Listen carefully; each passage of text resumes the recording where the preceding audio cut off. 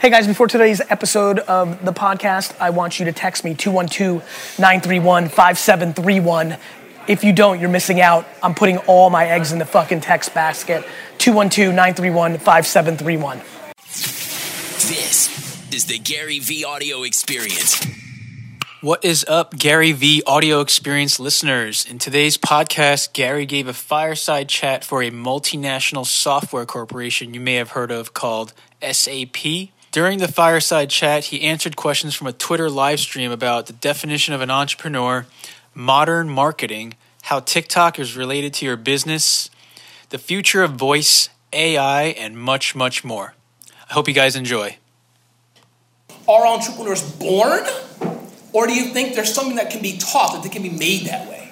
I think entrepreneurship is a talent, but I think anybody can advance a skill since it's also a skill. So, look, I tomorrow can start the process of becoming a much better basketball player than I am right now.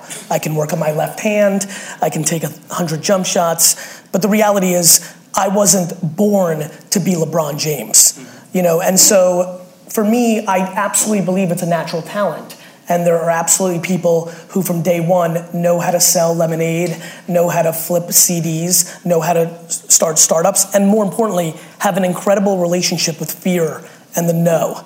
And so do I believe that somebody who's never been an entrepreneur, who was a straight A student and a corporate animal their whole lives, starting a venture, could practice for a decade and get better at it? Yes, I do. Do I believe that person is going to outperform a born and bred entrepreneur that has put in the work and fully had those talents? No, I do not. And I think that fear is part of it. I mean, that's one thing I know part of your story, part of something that I experience quite a bit as entrepreneurs is fear. So I think maybe that's the part that if you're able to overcome that, you have a better success.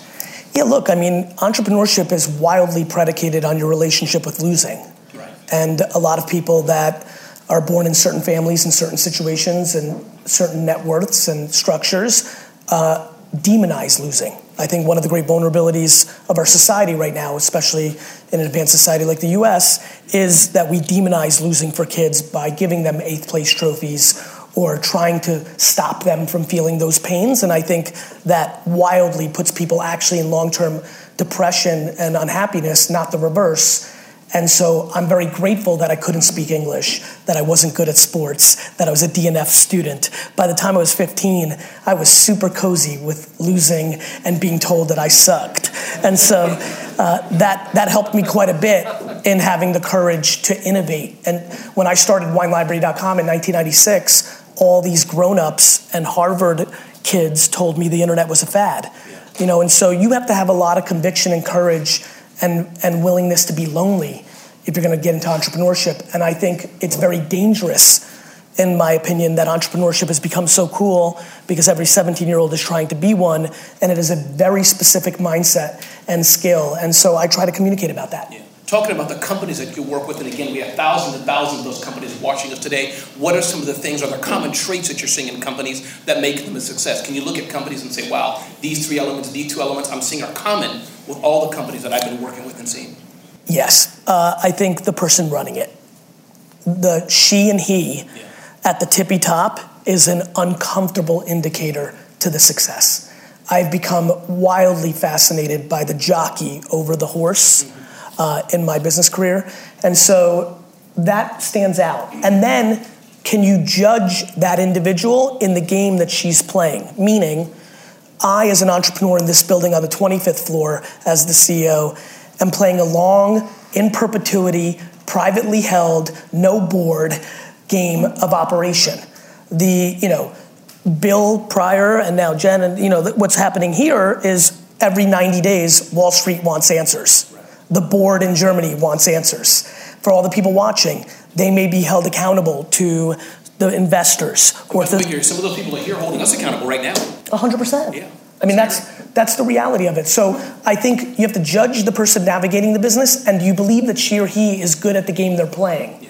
Some people would be remarkable Fortune 500 CEOs and terrible privately held CEOs and vice versa. I could never be a publicly traded CEO because I play too long. I'm making decisions right now that are hurting my short-term P&L that are going to allow me to be successful 3.5 years from today. That's not going to go over well for people that care about the stock price tomorrow. So those things. Got it. No, I appreciate it. Let's talk about advertising just a little bit, Gary. I think you're famous, known as saying, talking about exhibiting versus spending money on ads. And I think a lot of the companies here are used to the more older school methodology of spending money on exhibits and trade shows and things like this. I see, the versus B2B stuff. Online advertising. Can you talk about that? What's your background on that? Help us understand that. Yeah, the context around that is I'm very fascinated by B2B marketing. Okay. I think a lot of the modern day marketing things that we're talking about, people default in thinking that the Facebooks or the LinkedIns or the Instagrams, the YouTubes, the podcasting is really more of a B2C function. And I've seen that there is actually more upside in B2B products, but knowing how to spend those dollars. Right. And let's call it what it is. If you're a SaaS-based B2B company, you're really a sales organization. You're not a marketing organization. People are looking at those numbers. We're looking at CAC and LTV. And so trying to educate all the opportunities of building brand at the top of the funnel and how that trickles to long-term and short-term success in a digital environment is a conversation that I want to have. And the way that I've gone at that is in a world where people are scared to spend money on something that they don't have reports for yet, I try to challenge them in making them understand that they're spending a ton more money on things that they've always spent money on. The amount of money that's spent to sponsor a B2B conference in Las Vegas or Orlando, where you build out the booth for more money than you spend on LinkedIn ads in a year, is laughable in 2019. Those are the conversations I want to have. We're willing to run full page ads in a print magazine, that is the B2B magazine, versus running 20 pieces of content on LinkedIn fully targeting the CFO or the CIO for a fraction of the price. So you have completely out of touch marketers who are sitting in ivory towers, who are playing the political game for advancement and know what's accepted by the CEO and the board, instead of making decisions on the consumer level and the reality of contemporary consumption. That's a huge rub.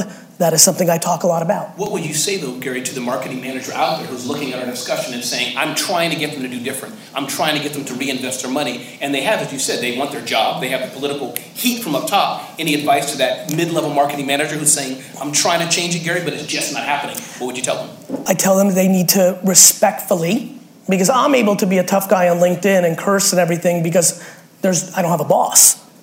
And so if I lose a client because of that, well, that's on me. So I have empathy for everybody who works in a company, but you need to respectfully leave your 2 cents on the table. You have to die on your own sword. What is about to happen, and I'm putting this on film, is a lot of people who have opinions of modern marketing are staying quiet because they're scared to say it. Then the company's going to struggle because this is all playing out, and then they're going to die, aka get fired or not advance, on something they don't even believe in. It is so much more fun to respectfully leave your 2 cents, and then when the companies inevitably fail, you get advanced by the people that heard you be historically correct versus you sitting on your tongue because you think it's going to get you a micro promotion or advancement in the short term. Respectfully leave your truth on the table in meetings. And I like how you said the word respect, and I think that is important. We can buck the system, but I think respect always gets you far along in the journey when you have the respect. You have to respect what you're playing. For me, a lot of people with my crassness or my Jersey style don't think I'm respecting, they're misunderstanding. I'm respecting the end consumer because that's my religion. I don't have to appease internal politics. Let's go to Twitter, Gary. And again, thank you those who are submitting questions via Twitter. This is a live stream for sure, so we definitely want your questions to keep coming via Twitter. And again, use the hashtag SAP Innovate Live and keep on that social engagement going. Gary, AliUS.org asked the question, can you provide some insight for startups trying to acquire users with no marketing budget? And Gary, this is a big issue. A lot of people are starting up, just starting their businesses. I have family coming with me. My niece and nephew just starting a fitness business. Ramon, we don't have a lot of money. Any tips you can give them if they zero money or little money, how they can start? Yes. I think about 2 core things in my macro thesis of underpriced attention. Which ads are actually underpriced for what they return in business results, not reporting results?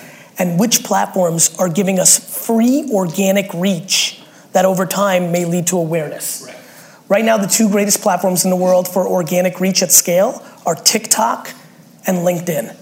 Now, TikTok skews extremely young. So if you're selling to 54-year-old CIOs, TikTok's not necessarily going to be the place to go. But if you're starting a fitness app, TikTok's an incredible place to go. It's really ironic.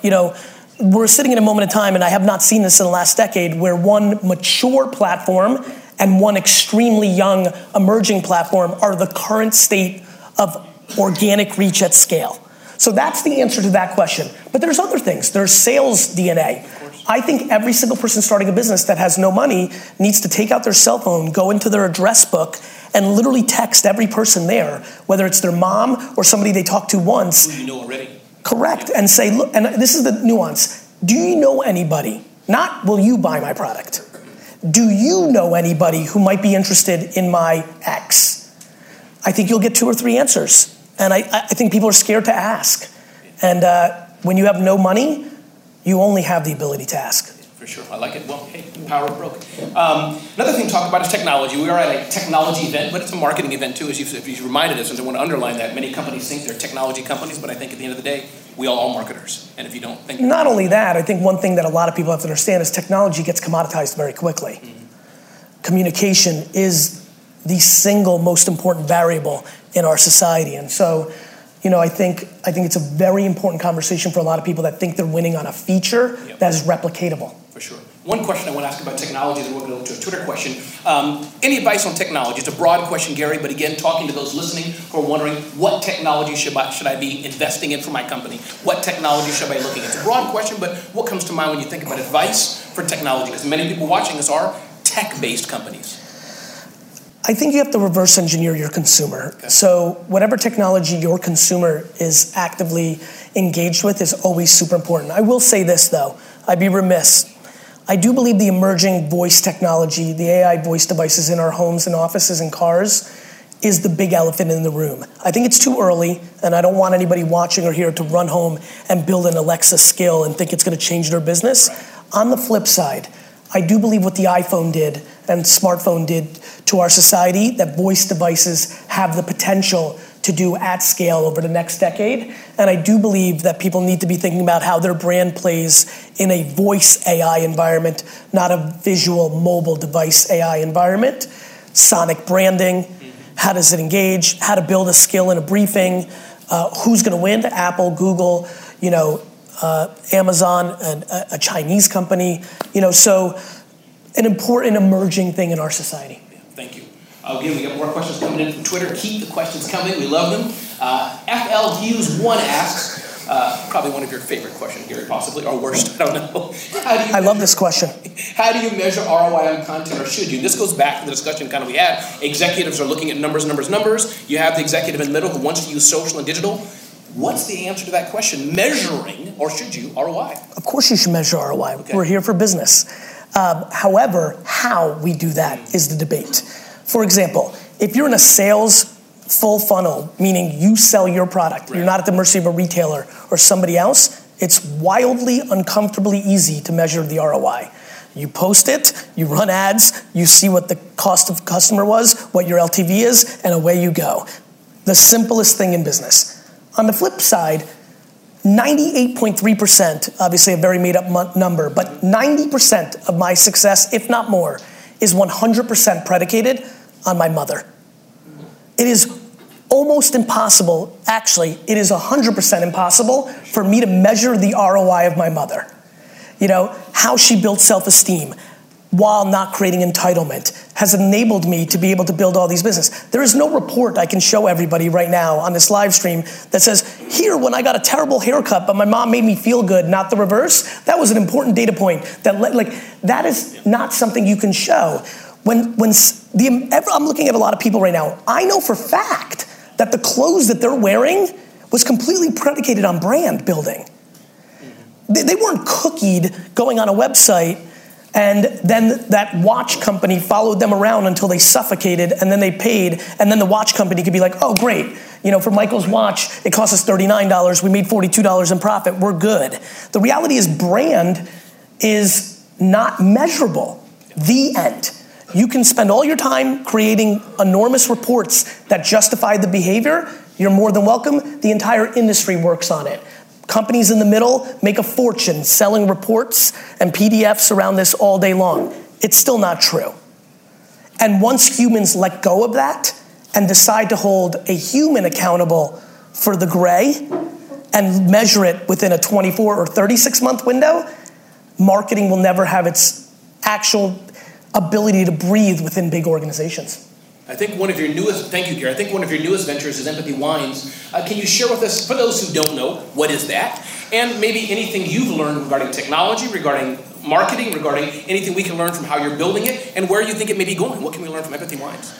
A year ago, I started a new wine brand, direct to consumer, called Empathy Wines. I grew up in the wine retail business in Jersey, right over there. I passed by there several times. Thank you. And I had two executives, Nate Schroeder and John Troutman, that have been with me for 10 years, started as interns in the wine business, been with me through Vayner. Timing felt right. I've learned that what I've always believed, which is Americans don't care about the data and the nerdom and the eliteness of wine. They just care about things that are delicious. So all the red, the white, the rosé were completely built to be just delicious. And is that why word of mouth is so important? Yeah. When people freak out that it tastes so good, they're more inclined to take a photo of it and tell people. And so, those, this was not necessarily the biggest learning of my career. This was actually an execution of the last decade of learning. Okay, awesome. You mentioned it, Gary. Thank you for sharing that. And I hope all of you try Empathy Wines. You mentioned before, Gary, about AI. You touched on it. Can you talk about that a bit more? I know that many people hear the word. Larger companies are very comfortable to a degree, I think, with AI. What about smaller, mid-sized companies? AI, machine learning, these kind of what I still think are a little more advanced technologies, at least from my small community. Anything else we should know about this, the world of AI, how we should start, where it's going? Anything you want to share on that? It's an inevitable outcome of the advancements of technologies that people overestimate and underestimate, like everything. If you're an SMB, good news. Eventually, a lot of the silly things you pay people to do, you won't do. And, but at the same token, I don't get excited about VR, ML, AI, AR, even voice. I struggled with, bringing that up right now because I think when you're an SMB, in the way that you asked it, you are so caught up in today. Oh, forget about it. You're trying to get money, cash flow, marketing, yeah. So the thought of really overthinking a technology advancement that's minimally 36 months away from any kind of scale that it could potentially touch your business just feels wildly impractical. Is it fair to say, though, to look at it, especially for larger companies that are looking to pivot, or no? What would you say? Yeah, I think larger companies with bigger resources, but I think about, when you talk about those, then you start layering 5G. I mean, there's some real technology advancements. I will say this for the bigger companies and executives. There's an enormous amount of stuff that has happened in the last 15 years. Most of the things we talk about and we trade on and the infrastructure of common and modern communication and human behavior has been built in the last 15 or so years. The internet itself, as we know it, is really only 25 years old. It was around 94, 95 when things got going. Looking even around the room that I can see, a lot of you recall business life prior to 15 or 20 years ago and just the sheer insanity of the advancements. 90% of this room said they wouldn't give up their BlackBerry for an iPhone because they couldn't feel the buttons. Right. So if you think that was a lot, just wait till you see what 15 years from today is going to be. This is accelerated. When you start layering 5G and AI, and it can get really interesting. So yeah, it's coming and you should be educated. But the actions of implementing it needs to be very thoughtful on timing. Being too early is devastating. I used to work at the UN, Gary, and I remember the days we'd download the Ustream plug-in, make sure our video camera had the right driver. We thought we were cool. Now it's a phone. I remember. There it goes. I remember. Gary, another question from Twitter. And again, thank you all for tweeting in and enjoying this talk with Gary Vaynerchuk.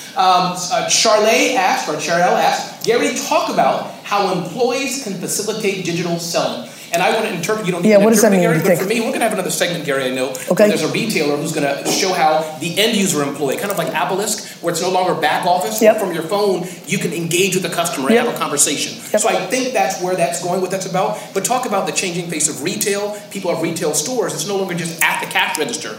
Anything you're seeing, anything VaynerMedia is doing to help the clients that you're into? To bring as much value as possible to the audience that's watching, I want people to think about the following. The internet is the middle. Right. The end. There's only the product and the company that's trying to sell the product and then communication.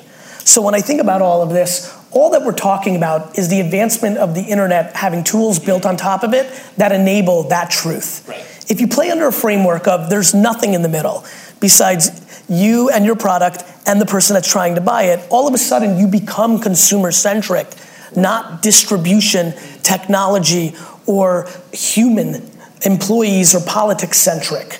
That is where all the leverage sits. So, yeah, I mean, whether it's selling on text, you know, my dad's business, the big innovation this year was we started something called Wine Text. It's got less than 10,000 subscribers. It's outperforming an email list that has 400,000 subscribers by 40x. Because it's closer to the customer, because text is closer, and if somebody replies, how about a red, we can reply. It's just eliminating friction. And I bet those are people who really want it also. Of course, and listen, everybody knows this. Convenience is king. Yeah. The end. I was involved in watching Uber grow because Travis was a friend and then I was an early investor. When I started seeing the income levels of people using Ubers who flat out couldn't afford them, but I recognized, wow, they valued 6 minutes so much that they were willing, no different than a Netflix account, no different than a $6 Starbucks coffee. People are very interesting in what they value. Escapism and convenience. Escapism and convenience. That's like a tweet. Escapism and convenience. You know, when I look back at history, which tells you every future, when you realize that makeup was the number one thing that was consumed during the Great Depression, you start understanding a very low cost to escapism, right? Sports, entertainment. You know, I'm thinking about convenience. How do you eliminate friction at all times in the way I produce content and definitely in the way that I sell? No, powerful. I know that you and your team at VaynerMedia deal with advertising quite a bit, and I think BMW had launched an X2 model on Twitter. You guys are probably familiar with it. To my understanding, 12 million views, probably and more by now. It drove Audi, did a similar thing. Your thoughts on social media and digital advertising overall, as the big guys and gals jump into it, are costs going to be different? Is it going to be harder for smaller businesses? What do we need to understand about more and more companies shifting, doing what you're saying, shifting their ad dollars to digital? How does that affect other businesses, and what should we know about it? Well, this is why I keep yelling at the Davids of the world. When Goliath comes and spends money on a platform that is completely supply and demand of how much money's in it, and is an actual marketplace, not a floor of cost of inventory, that is what people need to think about. Like, the reason to be early is no different than the reason to be early in real estate. We're sitting here in Hudson Yards. We were here 4 years ago as a tenant. That was a better price per square foot than it is now because this is all built out. That's right. So, you know, that's how I think about the end consumer's awareness. Organic reach on Facebook 6 years ago, when I was screaming at the top of my lungs, was remarkably low, and that really helps small businesses. As larger businesses come in and start spending ad money, the cost of getting into the stream goes up. It's like everything else. Super Bowl used to cost a lot less when a lot less people watched it. This is just supply and demand. It's always supply and demand. And yeah, and this is why the LinkedIn and TikTok conversation is so important, because when you don't have the luxury of big media dollars, you have to look for those angles. Or even when you have some media dollars, you have to look at things like Instagram swipe ups or heavily targeted YouTube pre-roll to understand where there's scale to move your business, but an underpriced net cost on the actual attention consumption, not the potential reach, but the actual reach. No, for sure. And I did my first TikTok video, by the way, just a few weeks ago. I'm very proud of you. It came out, but I did it. You know. And how'd it go? It was okay. I just wanted to test it out and try it out. So everybody should do a TikTok video. Gary, this is a By the way, real quick, just to bring value. The reason that everybody should make a TikTok video is not because you have a product selling to 80-year-olds and there's 12-year-olds on the platform, or that you want to. Really, the real reason is to get your kids super upset. But the real reason is when you create for the platform, you may find a nuance there that you learn that 3 years later matters for your business and storytelling on a platform that does age up and uses that nuance. I think that I did well on Instagram and Snapchat and now TikTok because I pot committed to Vine 7 years ago and picked up on the nuances that I now still use creatively. So the learnings of making video in that way, in that form, become skill sets that you may deploy when maybe LinkedIn evolves its video product and has some of those nuances. And you're right, skill sets are transferable. Gary, one of the last questions, and this will harken back probably something that happened a few years ago to you, but I know back in the day, a story that you've told, and I think we've heard, you were selling Google AdWords back in the day, way back then, and there was a gentleman or a lady who was kind of chiding you, hey, I sell Yellow Pages ads, this is where it's at. And And I think this kind of encapsulates some of the fear. The internet's not new anymore, but there's still mature businesses that are wondering, what should we do? Where do you think that guy is today, who was championing you back in the day, Yellow Pages it is, and you're the young guy doing Google AdWords? Where's he at today? He was so wildly inappropriate that I hope he's watching right now. I think he is. The reality is that what Ray's speaking about is I did a chamber. The first time I ever did anything like this, it was in front of like 9 people at a Springfield, New Jersey Chamber of Commerce event. And we were talking about marketing or building stuff. And I had just launched WineLibrary.com, and I was talking about e-commerce and selling wine on the internet. And the gentleman who was also on the panel was from the Yellow Pages. And the sheer audacity and disrespect to the modern technology graph was palpable. It was, it was jokes and things of that nature. No different than what went through so many people's minds in here 8 minutes ago when I said make a TikTok video. We are see everybody. 100%. Yeah. We are in a culture where people say no without knowing if the answer is yes. Yeah. You have no idea how it would actually. Have you never heard of a 16-year-old who has so much equity in their household that when they see a piece of your content, they may bring up that business at the dinner table? Do you not see the data that teenage girls in households today carry a lot of weight because moms more than ever want to be their daughter's friend, not their mom? Thus, what she thinks is actually evolving into decision-making for the family. Like, people are so one-dimensional. People are so quick to say no for no reason. We just don't innovate. We're fear-based. We're no-based. Yeah. And so that Yellow Pages gentleman was saying no because if the internet was right, if Google and Yahoo was right, it was really Yahoo. If Yahoo was right, that would hurt his bottom line. Right.